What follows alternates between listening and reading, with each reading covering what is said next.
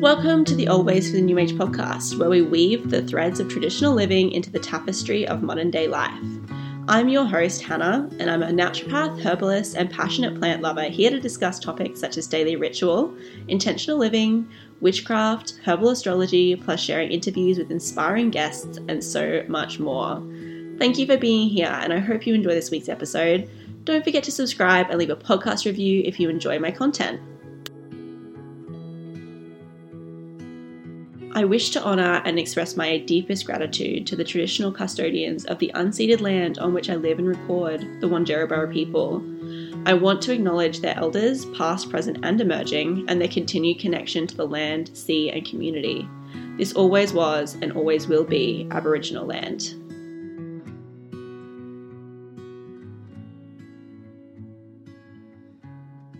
Hi everybody, welcome back to the Old Ways for the New Age podcast. My name is Hannah, I am a naturopath and a herbalist, and this evening we are going to be chatting about herbs for autumn.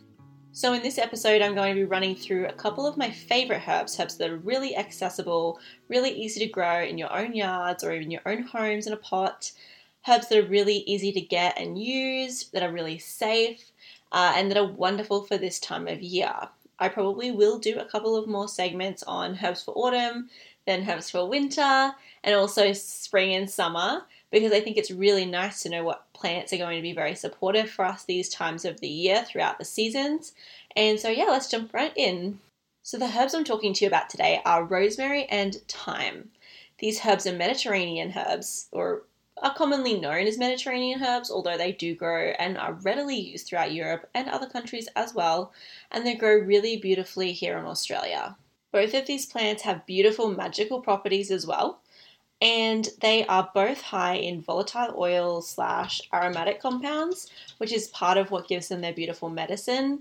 They're also both members of the mint family. These plants have a lot in common, and so they go beautifully together and are commonly used together in foods and other remedies as well. To begin with, let's talk a little bit about rosemary. Rosemary is up there with one of my favorite herbs of all time. It was always one of my favorite herbs from the very, very beginning. And there's some really unique things about rosemary that I think make it really special, which I will get into. But let's talk about rosemary. So some of the alternative names or like other common names for rosemary are Dew of the Sea, which I love, Herb of Remembrance, which is going to become very evident why it's called that sometimes in a minute, and then also Elf Leaf, which is possibly my favorite name for rosemary. It is, in terms of its herbal actions, it is antioxidant, antimicrobial, spasmolytic, carminative, so good for the gut and the digestive system, mild analgesic, circulatory stimulant topically, but also a cognitive stimulant. And I think that is one of the major ways that I use rosemary is to support cognitive function, but also it's really fantastic for supporting liver detoxification, specifically when we're talking about particular hormones such as estrogen. Now, one of the things that I think makes rosemary so special is that it's one of the few herbs that can actually, or contains compounds that can actually cross the blood-brain barrier and directly exert neuroprotective effects on the brain. And I think that's really cool. It is dry to the second degree, hot second degree, and it is corresponding with the sun, the element of fire, and the sign of Leo. So I think this also makes a lot of sense as to why it thrives in Mediterranean climates as well, and probably why it thrives in Australia because we do have a warmer climate here. But again, it grows readily throughout Europe, and I don't think it just has to be grown in warm climates, it just does tend to thrive there. So in terms of correspondences, it has connections with Venus and Aphrodite, even though it's typically referred to or known as a masculine plant, and also has ties to the Virgin Mary. So I think it's really interesting in my research that it really does have quite a balance of the feminine and masculine in regards to its correspondences, and that isn't something you see a lot. I just think it's really interesting, and I do think to look at the plant, it has a more masculine appearance until it flowers, and then it has a very feminine appearance, like it's really soft and beautiful, and those gorgeous lilac flowers, it's just stunning. So the magical properties of rosemary are abundant, and actually it can help with abundance, but it's very protective, it's very purifying, it's used for remembrance and to ward off negative energies or negative spirits. It's very connected with the fae and with fairies in particular.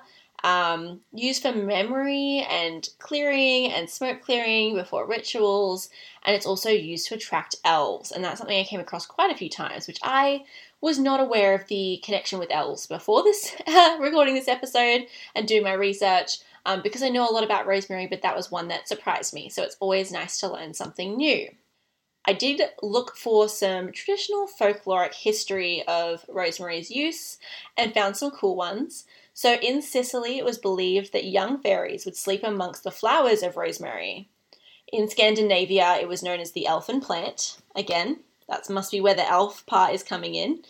And then also, due to its symbolism and looking a little bit like a mini pine tree in some instances, it was used a lot in European Christmases as a decorative herb and also as the actual Christmas tree. I would imagine as the actual full plant that would grow a big rosemary plant and take it inside, I'm guessing, from as early as the 16th century. But then that was phased out as people started to use the common pine tree and poinsettias and things like that. So that's no longer a thing, but I think it would be beautiful if you grew a big one in a pot. You could bring it inside every year and use it as the Christmas tree. And how fragrant would that be? Also, if you smell the scent of rosemary on Christmas Eve, it's said that you'll have good luck for the coming year. So I'm definitely going to try that this Christmas. And what I found particularly interesting, and this relates back to the balance of the feminine and masculine with rosemary, but in some counties in England, it became representative of the woman of the house in their kitchen gardens. And so in 1870, an author named John Lindley wrote that in these counties it was believed that rosemary only grew well where the woman of the house was also the master of the house. And this resulted in some of the lords who felt like they were no longer in control of their households, damaging the rosemary plants. So I just thought that was interesting and something to think about. And I actually make, with my business grown botanicals, I make a tonic blend, which is like a medicinal hot chocolate called the Rosemary Refocus. And it is specific. It's rosemary powder blended with lion's mane mushroom in a lovely chocolatey drink that is a coffee replacement and supports cognitive function. So it gets your brain fired up and ready to go in the morning. And so, yeah, rosemary and chocolate, if you haven't tried it, one of the best combinations. Definitely give it a go. Rosemary chocolate cookies, rosemary chocolate hot chocolates, rosemary chocolate cakes. There's just so many ways to do it, and it is absolutely delicious. Now let's chat a little bit about thyme. So thyme, again, also a mint family plant. It really is just known as garden thyme or the common thyme, and it is antiseptic, particularly for the respiratory, urinary tract, and GIT. And it's antispasmodic for the respiratory tract. It is antitussive, which helps with coughing. It's astringent, antimicrobial, bitter tonic / digestive. Carminative, it's a mild anthelmintic. I wouldn't use it as that exclusively. That's to help with parasites and worms. It's also a relaxing expectorant and it's antifungal as well. It is dry to the 3rd degree, hot to the 3rd degree. It's representative of the sign Capricorn, Mars and Venus, and then fire and water. And it has an affinity, I would say, specifically for the respiratory system and the lungs. So really fantastic if you've got any sort of cold or flu that's going to the chest. I think I really commonly use thyme tincture in remedies for clients who have a cold or flu where they've got a bit of a chesty cough. Or even if they just think it's a bad infection, I just really like to use thyme. And again, one of my favorite herbs, I use it in a salve. I have this special magical salve, which I'm not allowed to call it magical, but it's a really good all-purpose, I'm not allowed to say that either. It's a really nice salve and you can use it for a wide range of conditions and skin issues. And I put rosemary and thyme together with other ingredients and it's just so good. And if you've ever smelled rosemary and thyme together in anything, you'll know that they're a fantastic pairing. So when looking at the magical properties of thyme, it's also associated with Aphrodite and Venus, and then also Mars and Aries. So again, there's a balance of the feminine and masculine there that I personally see. In regards to the folkloric history, it was used by ancient Egyptians in the embalming process, which is wonderful. That's incredible. And that's because it's so antibacterial, antiseptic, antimicrobial, antifungal. And it also was a plant associated with the fae, the fair folk. the good folk, however you like to refer to them. So it can be planted in the garden to call in the fae and honour their presence. And also place morning dew found on thyme on your eyelids and lie upon a hill, it's said, to try and meet the good folk.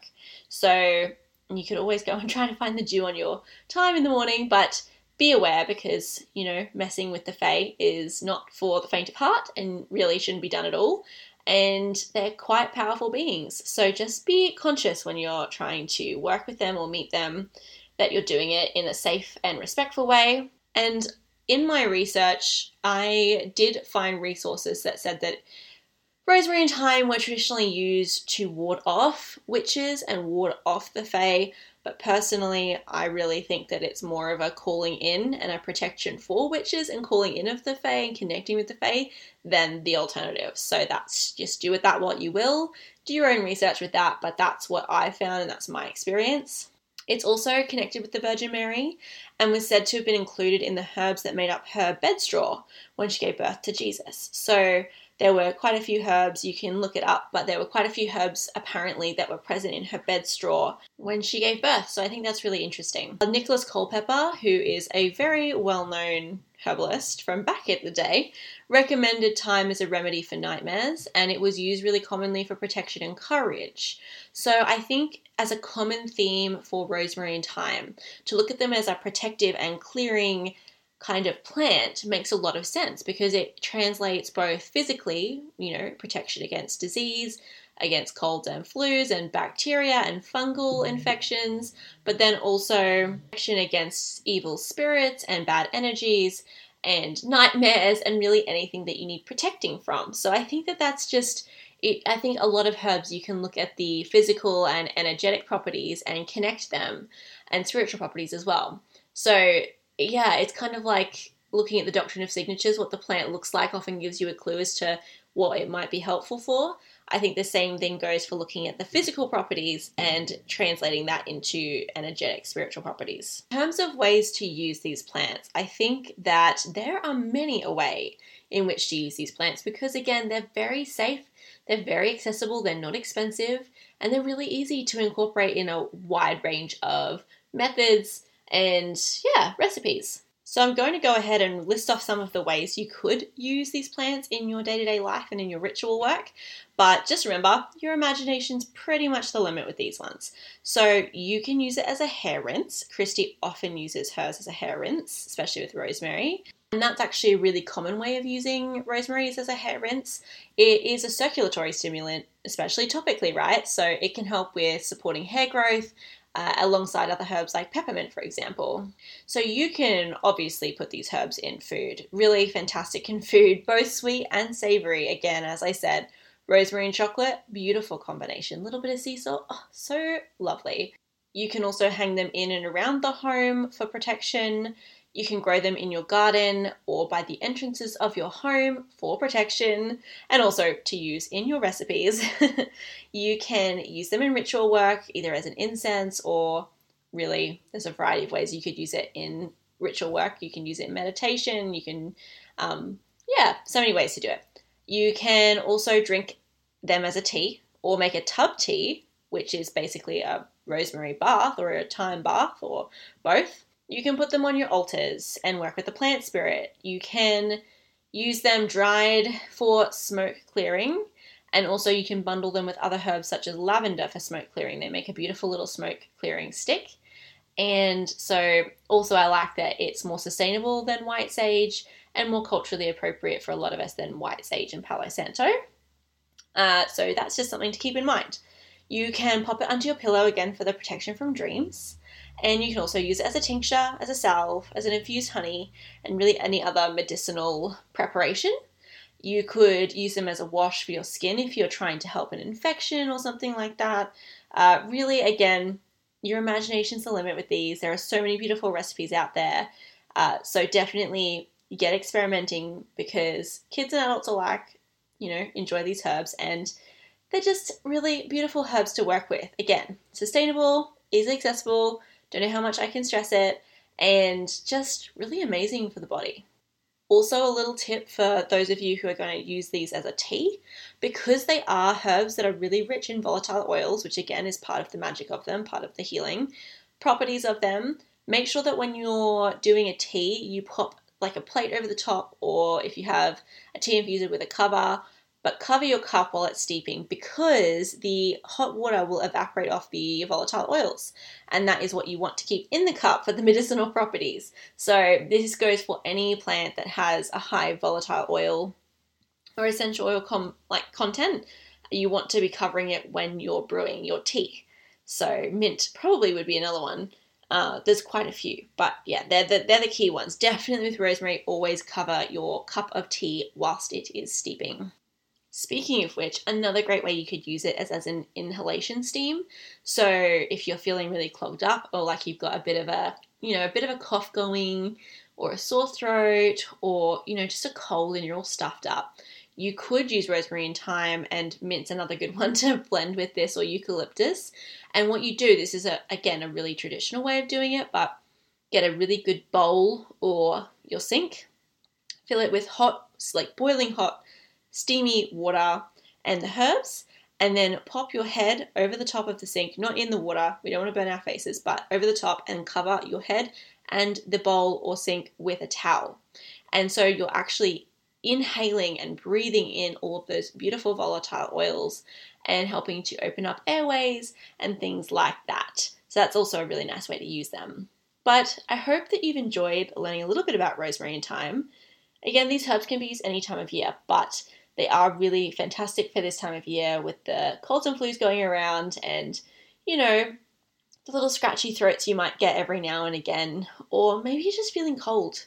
Again, they're warming herbs, so whilst they may not be great for a hot constitution person all of the time, you might find that winter is a great time for you to experiment with these herbs because it's actually naturally colder. And so you can tolerate more warming herbs. Or if you're a cold constitution person, rosemary and thyme might be like really great constitutional remedies for you. So yeah, I hope you enjoyed. I hope you learned something new. I will do some posts on Instagram sharing some info about these herbs as well. And I look forward to sharing some other herbs, some other seasonal herbs with you in the future. So if you did enjoy this episode, definitely give me some feedback. Let me know, because it helps guide me as to what I'm planning out and what I share with you guys. So yeah, enjoy the season. I hope you all had a wonderful Samhain, and I will talk to you next week.